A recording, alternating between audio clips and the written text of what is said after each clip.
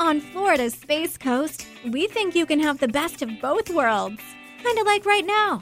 Driving, at your desk, maybe at the gym, but you're also grooving to some music. Visit us and you'll go to the beach and see a rocket launch. Or go kayaking and manatee spotting. It's all waiting for you on the only beach that doubles as a launch pad. Plan your adventure today at visitspacecoast.com.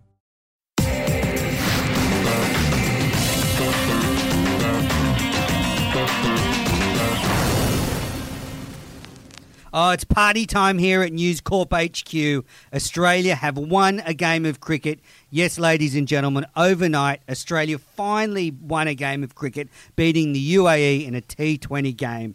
And joining me on a great day for Australian cricket have two panellists who have the unfortunate thing of following almost like the Beatles. I've had Pat Cummins and Gideon Hay, and now I'm back in News Corp HQ, and I've got Joe Barton returning to the show. Joe, how are you? Hang on, are you saying that I'm not up to the same standards as Pat Cummins? Well, Pat Cummins and Gideon Hay, pretty hard to... It's like following the Beatles on stage or something. I've not yet played for Australia, but don't rule me out. God, never going to happen. And the other panellist is making his debut on the show today. Those of you that are into Supercoach NRL will know Tom Sangster. He's in charge of Supercoach at News Corp, and he's also going to be heading up the Supercoach for the Big Bash this summer. Welcome for the first time, Tom. How are you? Yeah, great to be here, and we've just launched Supercoach Big Bash this morning. So if you want to sign up, get on there now. Great to get a plug in early in the show. Absolutely, and you're going to try and convince me to play Supercoach later on. So, listeners, action-packed show today. We're going to review the test series that Australia played against Pakistan. We have got all the week in cricket headlines full of controversy this week. Absolutely drowning in controversy, the world of cricket.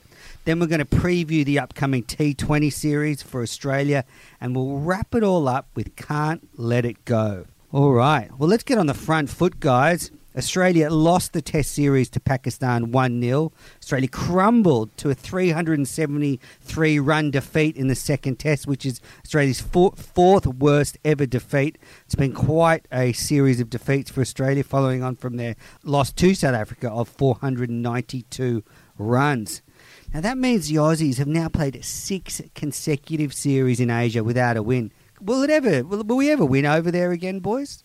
When are we going to Sri Lanka next? That seems like the next time we might jag a win.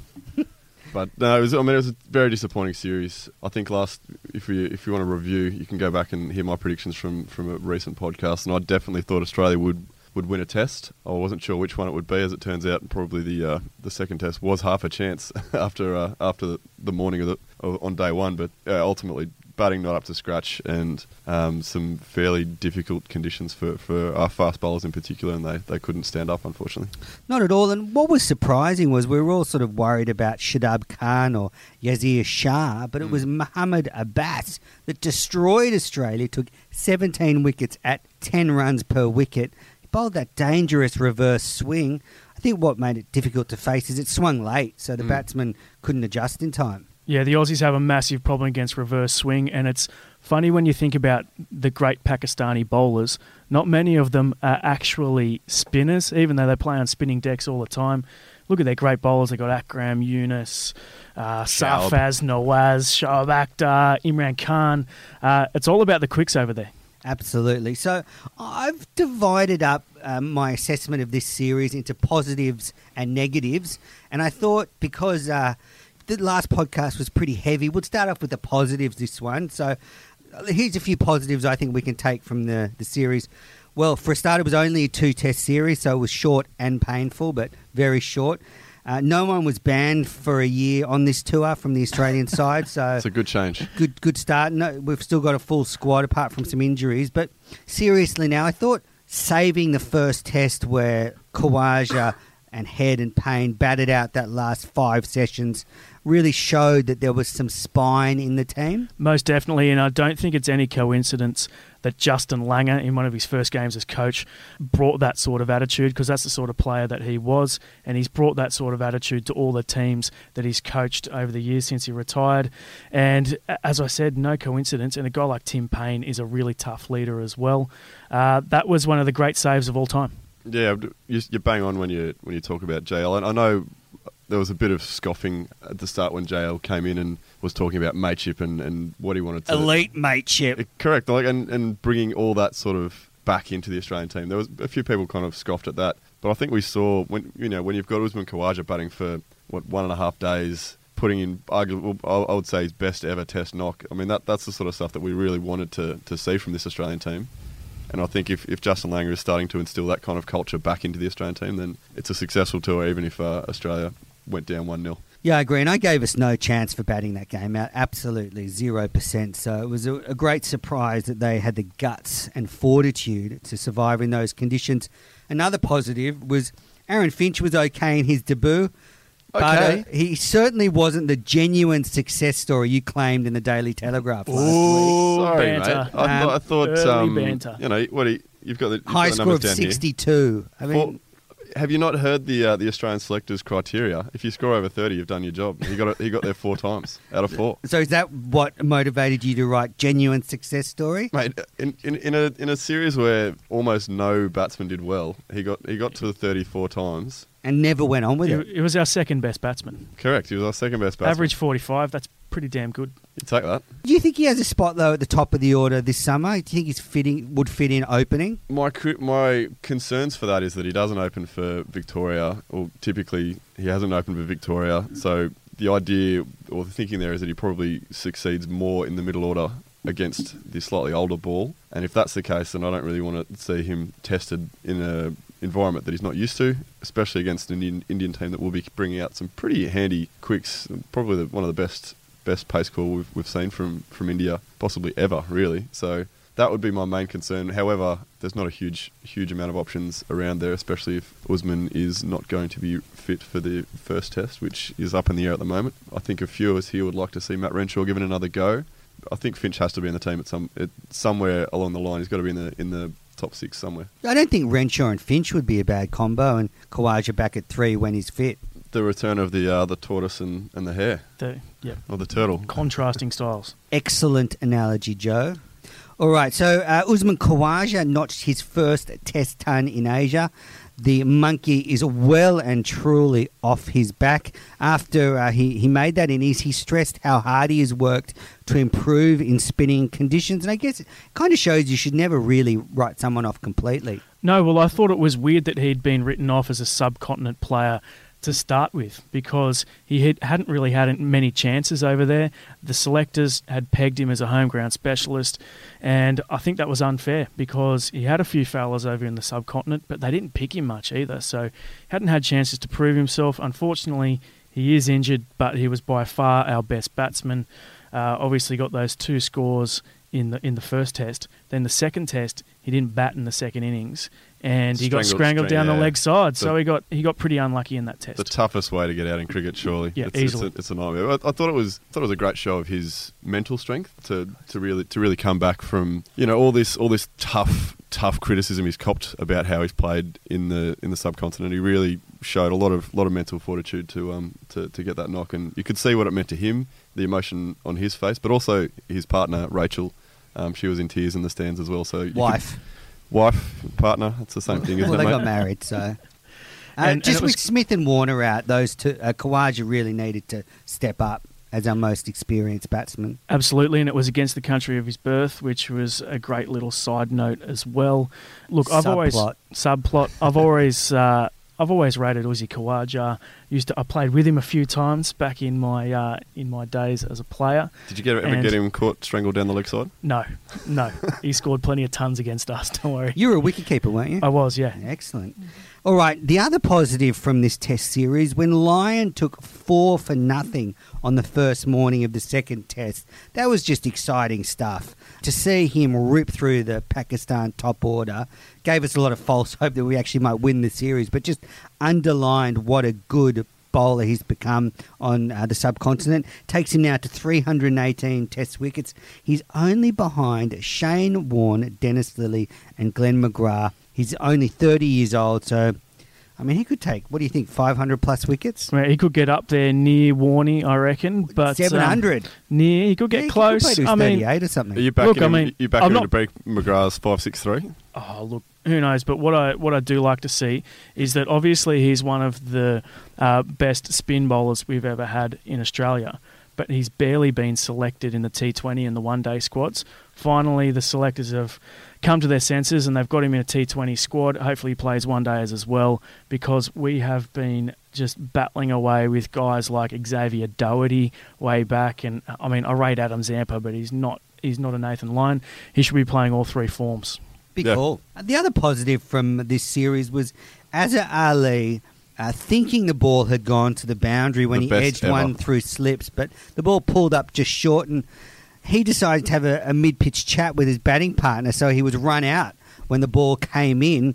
That really cheered me up after Marnus, who apparently could run through a brick wall to play for Australia but still can't ground his bat, was run out the day before. So we had 2 in 2 days, ridiculous run-outs. So it's the best thing. You've not seen a run-out like that since Tom Sangster in the under-15s, but it was genuinely a rare bright spot in that test for me. I was genuinely cheering. I thought I couldn't believe my eyes when I was watching it. You would get dropped from an under-15s junior side for making that sort of mistake, let alone in a test match. I couldn't understand some people saying that maybe Tim Payne shouldn't have run Azhar Ali out to sort of show that Aussies are nice guys. I mean, if you're a moron and don't know the rules of cricket at test level, bad luck. We're already doing the handshake. I don't know what more you want from us in terms of the spirit of cricket. There's no more sandpaper. The handshake is enough. That's it. What about you guys? Did you have any other positives from the series? Labuschagne's bowling was sensational. Barto and I had a late shift in here on the first day of the first test. We bonded. Nothing was doing. Where was I? I feel left out. I assume you're on the couch. Pat Cummins or Gideon Hay. John Holland was doing absolutely nothing, and then Labuschagne came on, and I called it straight away. Labuschagne will get a 3-for in this series, and then boom, comes out. He was our second best bowler behind Nathan Lyon, which we didn't think was going to happen, but he gets a lot of bounce, gets a lot of revs on the ball, and he could be a real option for this number 6 slot depending on conditions.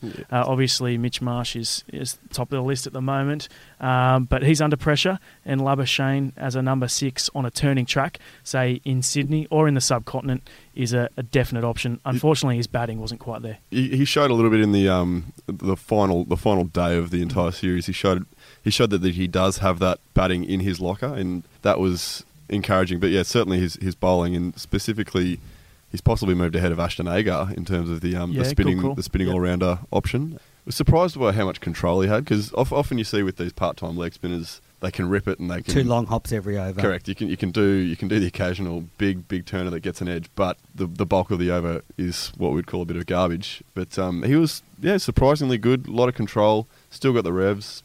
Very encouraging signs. I'd like to see what Warney would do with him if he had an afternoon in the nets. Good one. All right, so now from the positives to the negatives. Our batting order is in absolute disarray. Players batting out of position. We'll go through the averages coming up, but they're absolutely horrific. Langer was very passionate after the series about techniques and footwork and issued a challenge for the batters to get better. And he also kept saying how the team needed big performances in first-class cricket to get into the side. Yet Matt Renshaw, who did those big first-class performances, was left out of the first test. And to me, it completely stuffed up the batting order, because you had the 2 Marsh brothers batting way too high. I would have much preferred Finch, Renshaw, and then Khawaja at 3. And then you could have Shaun Marsh and Mitch Marsh, at least not at 3 and 4. 4 and 5 is slightly more palatable. So I thought that was a big stuff up, and coming into this summer, who knows who's going to play for Australia in the top 6. Exactly, and what's happened to this old adage where basically we used to pick our test teams on statistics first, and then if it came to a sort of 50-50 call between the stats, then you would go on a gut feel. These days, test teams are getting picked on gut feel basically alone. We're picking guys who are averaging 35 or less and the gut in feel the batting changes order. every meeting, Exactly. Tommy. That's what annoys exactly. me. And if they'd said, when they backed Hanscom a year ago or so, or 2 years ago, I wasn't 100% convinced, but keep backing him. If you're going to pick someone and you think they're good enough, give them support. Yep, the days of Matthew Hayden playing 8 or 9 years in a row, averaging 50 in the Sheffield Shield and then getting called up to the team are well over. And there were so many guys who've done that in their career, including Mark Waugh. Steve Waugh played a lot of first-class cricket. Justin Langer, the coach himself, did it as well. Mike Hussey, there are so many examples in that era. We don't have the talent that we had back then, but still, you've got to put the runs on the board in first-class cricket, and you should be picking the team mostly on stats, secondly on gut feel. So with Renshaw, I think last time I was in here we were talking about Renshaw, and I think we all agreed that maybe it was not a bad idea for him to sit out, but it was only if it was relating to his concussions. It was like, if it's a fitness reason, fine. But they came out in the lead up to the first test and said, no, concussion's fine. It's purely down to the fact that he hasn't played enough cricket, as in he got concussed the previous week and missed the rest of that warm-up game. That's not acceptable for me. No, apparently he's too cheeky in the dressing room. I mean, come on. He's got runs in subcontinental conditions on turning tracks before. I think he should have been there as well. Think about the greatest pranksters in Australian cricket history. So there's some, Murph Hughes, 200-odd test wickets. I believe Graham McGrath used to play the odd prank. I'm pretty sure Shane Warne would be considered cheeky. I don't think that should be holding you out of the test team. Absolutely not. And Langus should be charged with bringing these people into line. Yep. Maxwell, Renshaw, mould them. That's what you're there for. Particularly for a young player, you want your young players to be getting out of their comfort zone and expressing their personalities within the team. So, strange decision on Renshaw. All right, so listeners, we're about to trigger some emotions, and I just want to make sure you're all sitting down or with somebody, because we're about to talk about the Marsh brothers. They have been hammered in the last week, and with good reason. Mitch Marsh, 30 runs in the series at an average 7.5. Sean Marsh gets worse, 14 runs at an average 3.5. Yes, they are not mistakes. 44 runs between the two of them is just appalling rating. Absolutely. Only once before in the last 100 years has two Australian batters averaged under 10 in the same series. And they weren't brothers last time, Doug Walters and Graham Watson, but the Marsh boys have really had a tough series. So I guess Sean, he averages 35 after 34 tests. Is this the time just to say, look, goodbye, close the door on your way out? Look, Sean Marsh is a bloke who scores 0 or he scores 100. He's such a bad starter. I think that we can cut him a little bit of slack because that's the player that he is. I think we get him on Australian decks. Cut him slack? We get him on Australian decks and he'll kill it. He's a 0 or 100 batsman. You have to take a couple of low scores in a row. He was in one of those 0 forms. Exactly. He goes through these stretches, but he'll come out and score 100 this Australian summer. I think at his age, we know what he is. We need something different. Are you mates with him or something? No. Because you're the only person in Australia backing him. I know, but I rate him. I really rate him. And they need some old heads in there too. He's great around the dressing room. They need some old heads in there. I think he's one of these guys that either goes large or scores nothing. So you'd have to take the low scores with the big scores. He doesn't score 30s and 40s and 50s. He scores hundreds and zeros. The only way I can see him... Well, the only way I would have him in any of the test teams this summer is if Khawaja's out. And that's because, as you say, he's an old head. I can't have too many new guys in. Khawaja will be out for the beginning anyway. Well, if he is, then that's the only way I can see Sean Marsh surviving in my team. But even then, I'd be 50-50. Yeah, goodbye, Sean. All right, Mitchell Marsh averages 26th after 30 matches. Has done better since coming back into the side. I have this real thing with Mitch Marsh that I think he's a good player who's talented. He'd be a good number 6. But then I look at the players that aren't getting the opportunities he's been afforded. So do you think Marcus Stoinis or, as you said, Labuschagne, I mean, if they were given 25, 30 tests at number 6, maybe their numbers are going to be significantly better than Mitch Marsh's. So as much as I like Mitch Marsh, at what point do you just go, we've given you enough opportunities, time to let someone else in. Wasn't that long ago that he was scoring hundreds for fun, so I think he's worth another crack. You've got to remember, this was played in the UAE on dusty tracks. Bring these guys back for the Australian summer. I guarantee that on their home decks, they'll go okay. I do like Stoinis, though, and I was speaking to Shane Warne at our Supercoach BBL shoot, and he said that Stoinis should be playing all three forms for Australia. He predicted that he'll have a light bulb moment this year and stop thinking so much about the game, just go out and play the game. He reckons he'll be at the Ashes and at the World Cup next year. Stoinis kind of, in some ways, reminds me of Andrew Symonds and how he took quite a long time to warm up to first-class cricket after he'd had that breakthrough at the 2003 World Cup. Stoinis seems to have had that breakthrough in coloured clothing cricket rather. And if he can do the same in Test cricket, it'd be if he could become like our Andrew Symonds of the next generation, a big hitter number six, big hitting number six who comes in, he's not going to average 80 or anything, but he's going to come in and hit some long balls late in the innings. I'd be excited to see Stoinis in the Test team. Yeah, I agree with you on that one, and Shane Warne, of course. Now, I've got here for my negatives, Marnus was a shocker of a pick. You guys have said he was a positive. His bowling was absolutely a positive, and the batting came good in the second game, but the batting wasn't there. I just thought he looked out of his depth. Brain fades is his problem with the running between wickets, and also at least one catch that he dropped. But then he does some amazing stuff as well, just zoning in and out of the game. That seems to be his issue. Good call, Tommy. I think too soon for Marnus, but has some potential. Another negative was we've come back with a load of injuries. Khawaja has a serious injury. Stark has an injury cloud. He was fielding at slip for the rest of the second test. John Holland broke a finger.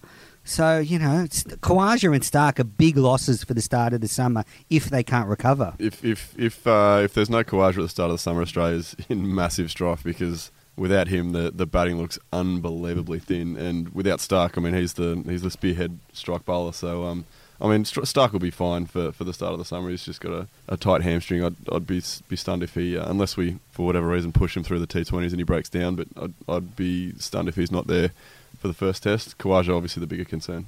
I thought John Holland didn't bowl that well. Came in with a lot of popular support, having done so well for Victoria, but I'm absolutely convinced Stephen O'Keefe is a better bowler in those conditions. I thought I was the only person who thought that. I've been saying in the office for a long time and getting a lot of pushback that Socky O'Keefe should be there, and the only reason he's not there is that he's done a few crazy things on the piss recently, and that seems to be the only reason that he's not in that team.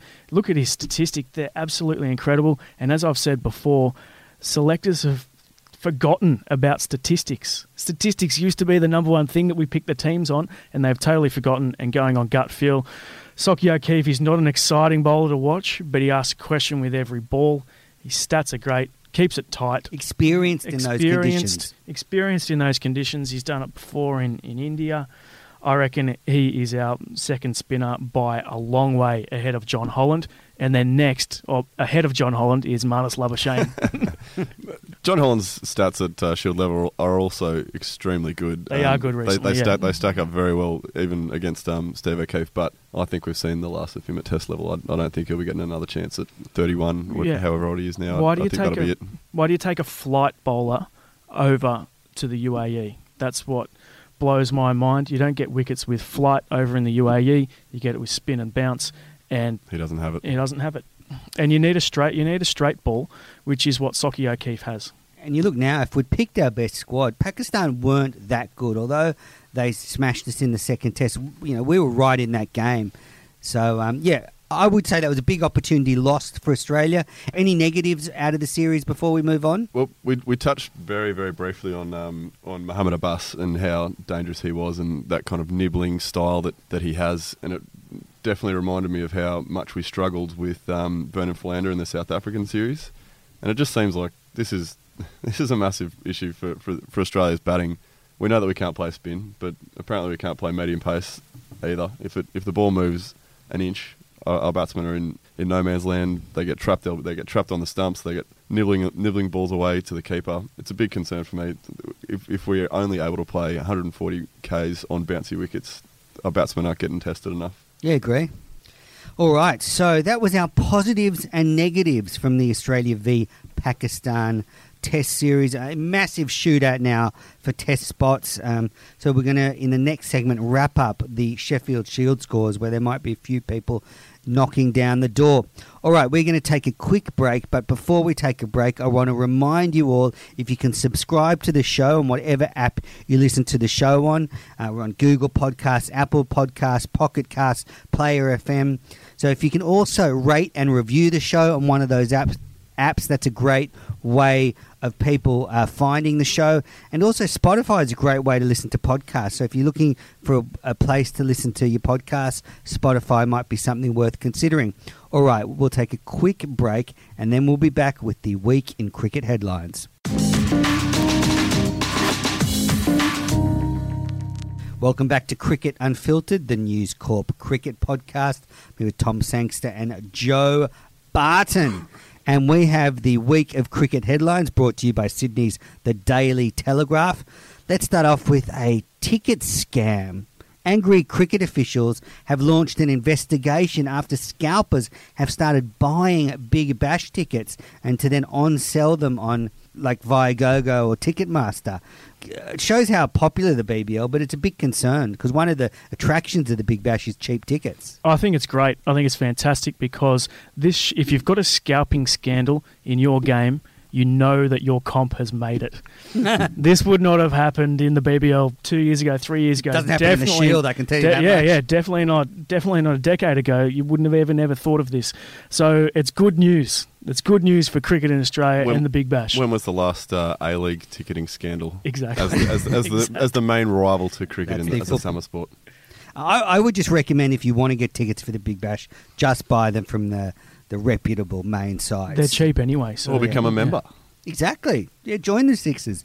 All right, now let's wrap up the Sheffield Shield. The first round is done and dusted. Victoria flogged Western Australia in Western Australia.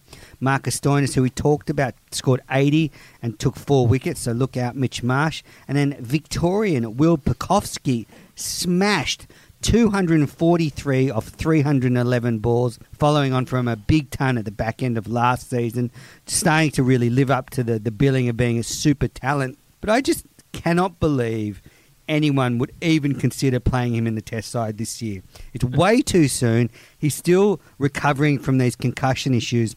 I would absolutely let him do really well this Shield summer, and then if you really think he's want to get him in the side, take him to England next year. Yeah, I'd give him another Shield, another full season before we really want to push him into that next level.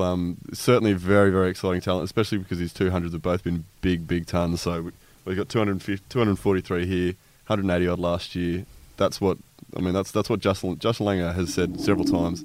Not only does he want to see centuries, he wants to see some big boys. Like, he wants to see you go 140, 150, big hundreds. That's the key to getting into the Australian team. So he's going about it the right way, but give me another 12 months and then we'll see how he can get into the team. Yeah, at least 12 months. He's only had 6 first-class games, so he's definitely got to get a lot more runs on the board. And as I said, guys like Haydos were doing this sort of stuff for 10 years before they got into the Test team, or before they got back into the Test team, rather.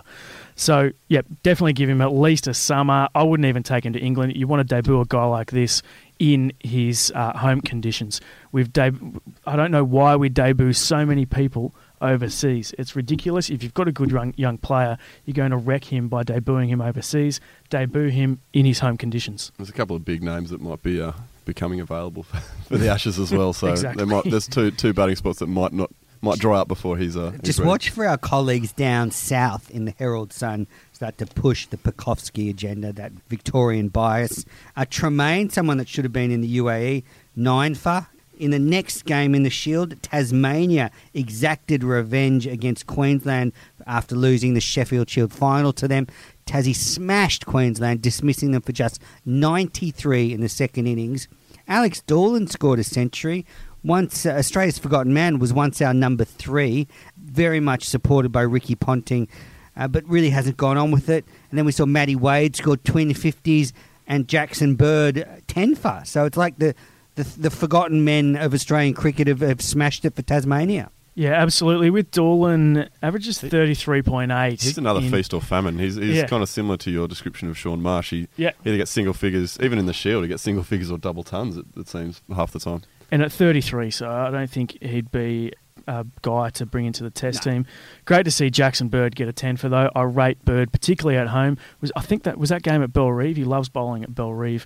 And I think it was up in Queensland. Right, at the Gabba, yeah. Yep. And he bowls at the stumps. He asks questions every ball, and he doesn't bowl a straight ball either. I rate him. He's been really hard done by, as have a few people like Trent Copeland, who's on this list, and Chad Sayers as well. These guys who don't bowl quick, but they're a bit like the Vernon Philanders that you're talking about. Never bowl a straight ball and never give you anything to hit. Yeah, Jackson Bird was the spare quick earlier in the year on tour with the Aussies, and he just seems to sort of come in when they need him, carry the drinks, and then he's put out to pasture again. It's a very, very hard squad to crack, though, when you've got Cummins, Stark and Hazelwood ahead of you. I mean, that's a pretty formidable trio. UAE, though.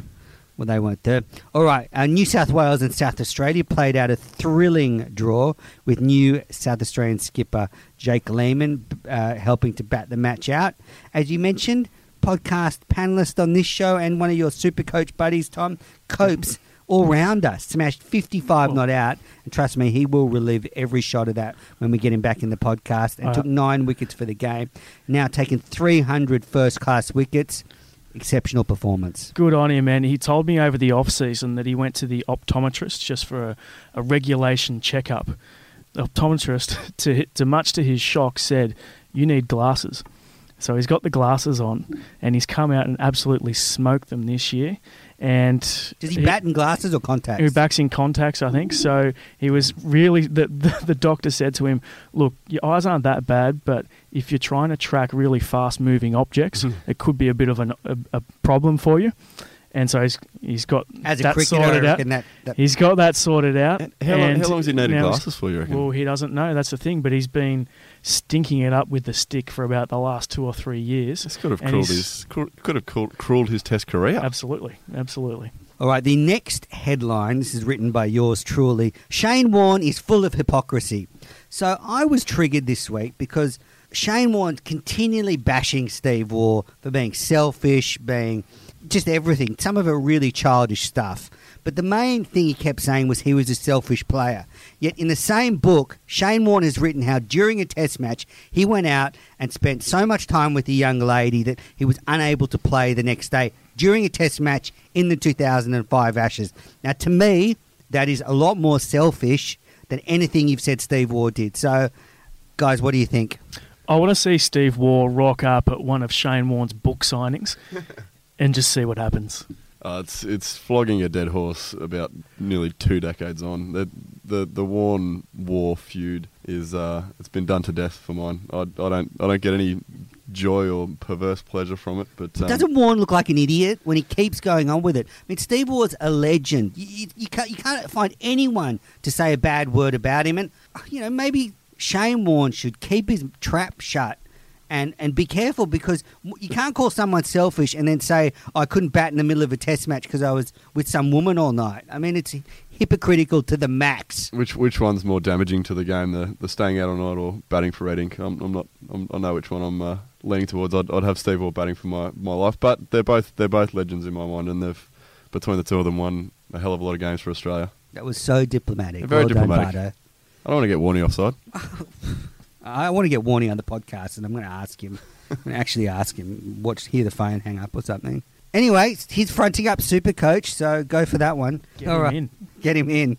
The Australian women's team is in Singapore. They've just beaten Pakistan in 3 one-day internationals. Elise Perry achieved playing 100 ODIs for Australia. Congratulations. Meg Lanning scored 124 in the second match of that series. And Elisa Healy scored 97. So I think the Australian women's team is heading to the World T20 in fine form. Bodes very well. I mean, massive victories. Bring it home. Massive victories across the board in that series against Pakistan. I think they won the third. One team we can be really proud of. Well, there's got to be one, doesn't there? But no, they are a fantastic team, and there's been no controversy there. So they're a shining light at this point. It is controversy time. Cricket has been rocked by a series of allegations again through an Al Jazeera documentary. In the latest documentary, they say that there are doubts around 15 games in all three forms of the game. There have been criticisms about how real these allegations are by Al Jazeera. What do you two think of the allegations? I tend to subscribe to the... Michael Vaughan got on Twitter saying something along those lines, which is basically put up or shut up. If you have evidence which implicates, real people or these teams or these games, come to the ICC, give it across the board. They can hand down their punishments, and then we can move on. All this kind of hearsay, we've got this from potentially 6 years ago, no names, no players named, all that sort of stuff. I'm not having it. I need some concrete evidence before I'm going to start believing it. And I know this is wrong for somebody from one media organisation to doubt the credentials of another media organisation, but it's been going on for what feels like a year now. So, mate, put up or shut up, and until then, I'm not going to believe it. Tommy, what do you think? I think Joe's put it perfectly. All right, so I'm going to push back a little. I think if you think none of these are true, you got your head stuck in the sand. Which is not what I said. I truly do believe that there could be controversy and nefarious behaviour around the world of cricket, but there needs to be substance to the allegations. Otherwise, we can't take it seriously. And if there isn't any substance to it, then it makes all the actual factual bad behaviour that's going on. It kind of lessens that. So you go with your next point. Sorry. No, I just think that there has to be some substance to it. But I do agree with you in that they throw around a lot of accusations at the English and Australian teams without much evidence. But, there are things coming out. So Danish Canaria went on Al Jazeera and admitted his role in match fixing. It was in an attempt to try and play the game again, but he did sort of point out how it could happen and how it does happen. In another one, very disturbing, Sanath Jayasuriya is in trouble because he won't hand over his mobile phone to ICC investigators. So there seems to be, in my opinion, some trouble coming out of Sri Lanka. Al Jazeera have uncovered some of it. The ICC are now acting on it. I think that although I agree with you that some of the stuff coming out of Al Jazeera might be a beat up, you have to think that underneath it all, there's some substance to it. And it's very, very disturbing. Jay Surya is a legend of the game. He was a player who really got me in love with cricket in the 96 World Cup, and the way that he and Ramesh Kalawitharana, the way that those two exploded in that World Cup. But, they started that going hard in the first 10 overs thing. I know. And I'd be devastated if he was a player who was wrapped up in this sort of activity. But there must be people in a lot of these countries, but look at Sri Lanka that doesn't have the wealth in the game that India, Australia and England has, but yet all these big teams too are there. If you can fix a pitch or get to a groundsman or get to a player, then there's opportunities there to fix a game. So or fix a set, as they call it. So, yeah, I just think it's very worrying and just gives me further reason to be cynical. It is very possible, and I think there's nobody who is naive enough to think that cricket is a sport. I think all sport is susceptible to this sort of activity, but... Hansi Cronje? Well, we know that cricket is susceptible, but... Lou Vincent? But I don't appreciate the idea that you can just throw... Muhammad Amir? There's plenty other, mate, but, yeah, the idea that cricket... If you start throwing these accusations at cricket, it brands the entire sport and throws a lot of mud at the sport when, in my opinion, unless they're actually concrete evidence, I don't think cricket should have to wear that. Yeah, well, I just don't think the ICC is doing enough. So, it's always other organisations that uncover problems in cricket. Yeah. So, the last cricket headline, and this is from Nick Holt from the London Telegraph, a sexual conduct charter aimed at cracking down on harassment will be introduced at the Women's World T20 next month as the ICC reacts to a spate of cases in the sport. The ICC has been made aware of incidents including a female team physiotherapist being sexually harassed, inappropriate comments by a player to a female journalist, sexual harassment of a female player by a male coach, and get this, the Sri Lankan women's team, a player had reportedly been forced to perform sexual favours to stay in the team. It's all very happening disturbing. in Sri Lanka at the moment, isn't it? Very disturbing stuff, isn't it? It is. And look, it's hard to comment on this sort of stuff when you don't know the details and there's defamation and things like that. But it's important to have a charter that they're putting together because now we're seeing the growth of women's cricket, and we see lots of women touring around with even men's sides as physiotherapists. Yeah, perhaps disappointed that you even need to have that charter, but definitely good that it's being put in place to make sure everything's above board. We're going to take a quick break. That was the week in cricket headlines. I've stumped Barto and Tom. I just want to let you all know that throughout the summer we will be answering questions. So if you want to email me, it's AusCricketPod, AUSCricketPod @gmail.com. We're also on Twitter @AusCricketPod, or I'm on Twitter @AMenace. So any questions, shoot them through. That applies to Glenn Maxwell and Shane Warne as well. If Yeah, they want to exactly. send any questions through. All right, we're going to be back in a Vitriol. moment, and we're going to wrap it up by previewing the T20 series and with Can't Let It Go.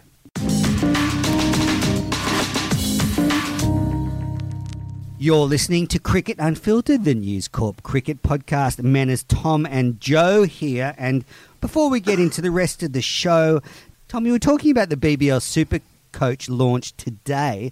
I have a real problem in that, I'm a busy man. I've got Just one. I'm a busy man. I've got kids. I've got this podcast to manage. I've got a business to run. How am I going to fit in Super Coach, and why? Why should I play Super Coach? Well, I can reel off a bunch of things. First of all, it's $55,000 prize pool, so that's a fair bit of coin. Did News Corp, News Corp is employees in stumped up the inverted commas? Well, I don't. How official are you as a News Corp employee? That's we're full time. We can't win. We still have to let you in the building, but yeah. Well, you don't have a swipe pass. So maybe I could win the cash. I reckon there's probably a way you could win the cash. We need to run this by the powers that be, because when I will have win, to. I don't want to have the cash just pulled under Exactly, my... that would be absolutely devastating. You may as well not play if you win and can't get the cash. Absolutely. But we're going to get a league going. We'll get you involved in the league. It's all about the banter, the mateship. And I need some mates. So mate, good. we'll get you involved. We'll get you involved, and you will come around to fantasy sports. You will be addicted. You will be addicted by about the third or fourth game of BBL. Great. I saw that Lamashane, the Nepalese bowler, signed for the Stars. That's a big one. I haven't seen that. No, but Well, there's I'm already one step ahead of you in Super right. Coach. Well, we'll get him added, and there's a 17-year-old. Counting the money already. Exactly. This is why you should sign up for But Super how Coach, much because time your does it knowledge. take? I know a lot of listeners are in the same position as I am, that they're worried that they're going to have to be sort of buzzing around fixing their team all the time. What are the logistics? Well, look, to go really well and to win the prize, you probably need to watch most of the games and do a lot of Easy. research, which you do anyway, I'm and do a sitting lot here- of research in between. I'm sitting here looking at Manners going, you're going to watch every single second of the Big Bash this year. There is no person more qualified to get involved. Mate, just have your computer there. You've got the 2-screen experience, maybe your phone as well, 3-screen experience. So as you're watching the game, you can watch the points tick over for the players in your team, plan what you're going to do for next time. If you're watching all the games anyway, then you may as well do this. It's not that much What else more. are you doing while you're watching the games? Nothing. You're right. Look, I'm in. I think I'm going to have to do it. And I We'll need get the you cash. involved. So. We will convert you, and you will be an addict by And where about should the- round 3. What about the listeners? Where should they go to sign up? Supercoach.com.au, you get onto it there. That simple. Supercoach.com.au. Thank you, Tommy. Now, the T20 series for Australia starts this week. They're playing 3 matches against Pakistan. And it's actually an important series, I think, for the team, mainly because we're just in this funk of losing. I mean, you take out the win against UAE in the last T20 game. Australia have just been on this consistent run of losses, going right back to South Africa, then into England. So it would be a confidence boost to actually get a win. If you're trying to keep up with the T20 squad, it's very hard. Not in this squad from last one. Travis Head, Nick Manson, Jai Richardson, Kane Richardson, Stoinis, Swepson and Wildermuth, they're all gone from the last time the T20 side. And in comes Mitch Marsh, Nathan Coulter-Nile, Chris Lynn, Ben McDermott, Peter Siddle and Adam Zampa. What do you think of this T20 side? Quite exciting to have. This is the best I've ever seen. This is the best, most balanced Australian T20 side I think I've ever seen us pick. Wow. It's fantastic. Big Honestly, call. Look, Barto with the big call. it's rewarded some Genuine success story. Well, well, I hope there is a couple out of this tour. It's rewarded some good form in the JLT Cup. In Ben McDermott got a couple of tons, so he's been given a go. It's got some big hitting with guys like Chris Lynn, Maxi, Darcy Short. There's plenty of power at the top of the order. Finch, of course, as well. How about that for a top four? I mean, that's incredible. You've got spinners. Peter Siddle gets rewarded for an excellent Big Bash last summer. Look, I'll look across the board, and you got Mitch Stark's probably not going to play, which is fair enough. Andrew Tye, great death bowler of some note in the IPL this year. Just so many options in this team, and I have no flaws in this team whatsoever. I can't really think of anybody who missed out except maybe Stoinis, but even then, look, I'm very happy with that team. Yeah, I think Stoinis should be there, but I agree with you. It's a pretty strong team. Great to see Darcy Short get some runs recently because some runs overnight. He has struggled. He struggled in the IPL after that awesome BBL that he had. Struggled in the IPL on the turning decks. Thankfully, he got some runs on a turning deck. I could tell you've been poring over stats for Supercoach. Yeah, I read a headline, and it might have been in one of our papers, but saying that Darcy Short might be considered a test player. I mean, no. Who's writing this stuff? Mate, don't you edit at the website, Barto? Yeah, I mean, how could Short ever play Test cricket? My concern for you is that you're going at one of the greats again. It's Shane Warne who suggests that Darcy Short should be opening for Australia this summer. You should definitely get Warney on this show. Me and Warney are starting a rivalry. It's a sort of unequal balance, though, because someone has a lot of credentials. I do tend to agree with you on this one, because Darcy Short averages under 24 in first-class cricket. He's played single figures of first-class matches, so I think Warney compared him to Warner and Finch and said, look at these guys, T20 superstars who've made the step up to first-class cricket and Test cricket. I'm not sure that Darcy Short is quite there yet. I'd love to see him score some runs at domestic level, and yeah, I think Warney's been up all night when he's making some of these statements, a la 2005 Ashes. One thing I like about this team, and I mentioned it before, Nathan Lyon being in there, I hope it is not just because this game or these games will be played on turning decks. We really need him in Australia for the T20s, and he is a short form player as well as a long form player. We've made massive mistakes in the past by playing guys like Xavier Doherty ahead of him in short form cricket. I think Nathan Lyon is the best spinner in the country in all forms of the game. Get him in for the one-dayers, the T20s, and of course the Test matches as well. We've lost so much time with Nathan Lyon not being in these short-form games for the last probably 6, 7, 8 years. Yeah, I like a leg spinner in the T20 side. But he bowls almost like a leg spinner, and then he gets so much top spin. In that he gets, but he's an off spinner. He is, but he's not like at the front of the hand. He's not your normal. Do you know the difference? I do know the difference, and he is not your normal off spinner in that he bowls with a heap of revs on the ball, with a heap of top spin as well, which is what you need in these T20 games. That's what gets wickets in these T20 games. And him with a Zampa and or a forward arm in the team, having those two spin options, it's a pretty handy attack with some all-rounders and some fast bowlers. I like Nathan Coulter-Nile coming back and Billy Stanlake. With Stark carrying this injury, they might be looking for a third quick for the first test against India. So if Nathan Coulter-Nile can get fit, he'll be knocking the door down.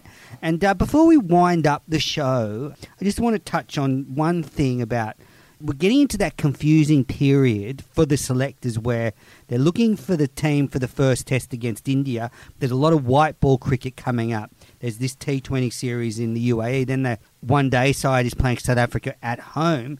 It's going to be hard for the test selectors to pick a team based on white ball form. I mean, maybe Sean Marsh is going to play one-day cricket. If these players do well in white ball cricket, how do you weigh that up against someone doing well in Shield cricket? This is where Renshaw has got a massive advantage, I believe, because he'll be playing the long-form cricket, whereas the other guys won't. However, Justin Langer has already come out and said runs are runs. If you score them in Shield, if you score them in one-day cricket, they all count. So runs is a currency.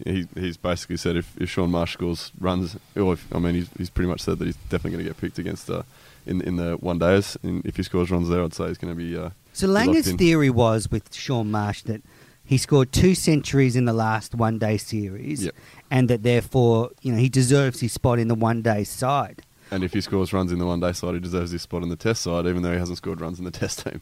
Yeah, I don't agree with the second bit, but I agree with the first bit. A great short form player. You've got to remember he's a better short form player than he is a There's test player. not many slips as well, so he can nick and nudge all he wants. Exactly, and as long as he gets past those first sort of 15 balls, which is tough for him, he's basically the worst starter we've got in terms of a frontline batsman in Australia. Except for maybe his brother, I don't know. Except for maybe his brother. But you've got to remember that this poor run that he had was in subcontinental or in turning conditions. Has he paid you off or something? In turning conditions, you get him in Australian conditions and he will score runs. I hope so. Who is better that you would bring in for Sean Marsh? Well, I don't want to start naming my team, but He averages over 40 in first class cricket. yeah. No, I don't think any of Maxwell, our current Hanscom, does Renshaw. any of our current, Well, Glenn Maxwell definitely averages over 40 in first class cricket. I'm and fairly he's sure. not. Yeah, and so he's not even there. All right, so that's the conundrum for the selectors, trying to piece together the teams from the multitude of formats of the game that are going on. All right, listeners, we're coming to the end of our show, and I've brought back one of my favourite segments called Can't Let It Go. It's one of the real hits of the show where I ask the panellists to pick one thing that they can't let go from the week in cricket. All right, so let's kick things off. Bardo, what can't you let go of? The Ben thing Horn. The thing that well, he's back in the country now, my good mate. The thing that really stuck with me from the two test series in Pakistan was just how tired Tim Payne looked by the end of it. He shouldered arms to a fairly innocuous Muhammad Abbas delivery, came in off the seam and bent back off stump, but it was the thought decision making of a fairly tired man. I think the first test and saving the first test and doing all that work behind the stumps and captaining the team, it just looks like the workload really took its toll, and by the end of it, I think he was a pretty tired man. He needs a little bit of rest and recuperation before the home summer. Do you think he should continue on as Test skipper? In the short term, yeah. I don't know who the next option is. I think we've discussed this in the past. I know that Steve Smith is eligible to become Test captain a year after his ban ends, and I wouldn't be surprised if Payne gets through to that.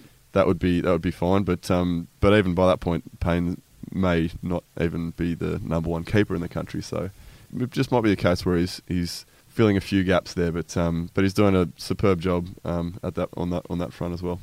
Tommy Sangster, ex-first grade wicket-keeper. What do you think? What can't you let go of in this week's cricket? I loved watching Lloyd Pope, the red-headed leggy from South Australia, come out and bowl that incredible googly on his first-class debut for his first ever wicket in first-class cricket. Only 18, wicked wrongin', gives it a massive rip, and no one signed him up for a Big Bash team yet, but I think that someone will, because obviously you need good leg spinners in 2020 cricket, and in terms of young ones coming through, he's got to be right at the top of the list. Can I tell you Popestar. who he reminds me of, and this is relevant to the to Big Bash if there's any Big Bash coaches who are listening in. He reminds me of Rashid Khan, similar in that both of them have got fantastic wrong-uns, possibly wrong-uns that are essentially their stock ball. They bowl 3 or 4 every over. And Rashid took the BBL by storm last year. I think he was top. Khan bowls a bit faster though, doesn't he? He does, Pope? but Pope definitely gets his pace up, and they're like Rashid's a next level of development. But if you think about back 12 months, maybe Pope is 12 months away from doing the sort of stuff that Rashid was doing. It might be maybe get him in early. Yeah, absolutely. I mean, he will be cheap in Supercoach if you're looking for him. Bottom dollar, he'll be around $42,000. How much is Sean Marsh in Supercoach? They're giving him away. He's relatively expensive because he's got such a good record in the short form of the game. Yeah. I've got a cracker of a can't let it go. I can't let go this stat that there were 45 commentators signed for Channel 7 and Fox Sports, and 3 have been retained by Channel 9. Michael Clark hasn't got a gig in any of them. There's 48 commentators employed. He's not in that top 48. I mean, that's a former Australian captain. He was heading up Channel 9's coverage last year. Now can't get a job. Basically 50 commentators ahead of him. Unbelievable. Yeah, I guess they've run the stats on his popularity, and it's not... Do they have these focus groups, do you think? Oh, they absolutely do, and he hasn't rated well with the public, that's for sure. Yeah, I don't know what the discussions are in Channel 7 and Fox Sports, but maybe he's asking for too much money, or there's got to be something behind it. Yeah, I don't think it's money. It's just purely down to popularity. But I've contest. actually got an option for him that, New South Wales stream a lot of their Shield matches and they're looking for commentators. I might be, doing the odd session, but maybe I could ask the guys in New South Wales Cricket if I could let Pup on to keep his sort of commentary skills up. Would you put in a good word? Put your reputation on the line for Pup? Well, I think his reputation would speak for himself, but yeah, I wouldn't. No, you're right. All right, listeners, that's it for Cricket Unfiltered this week. Joe Barton, thanks for coming on the show. Thanks very much for having me. I'm looking forward to a long summer. Tommy, great debut. I mean, you smashed a quick 50 there. Thank you. Not out, still going. Still going, yeah. Thanks for coming on the show. Next week. Absolutely. All right, listeners, this has been the Cricket Unfiltered podcast by News Corp. I'm your host, Andrew Menzel. We'll be back next week with another show.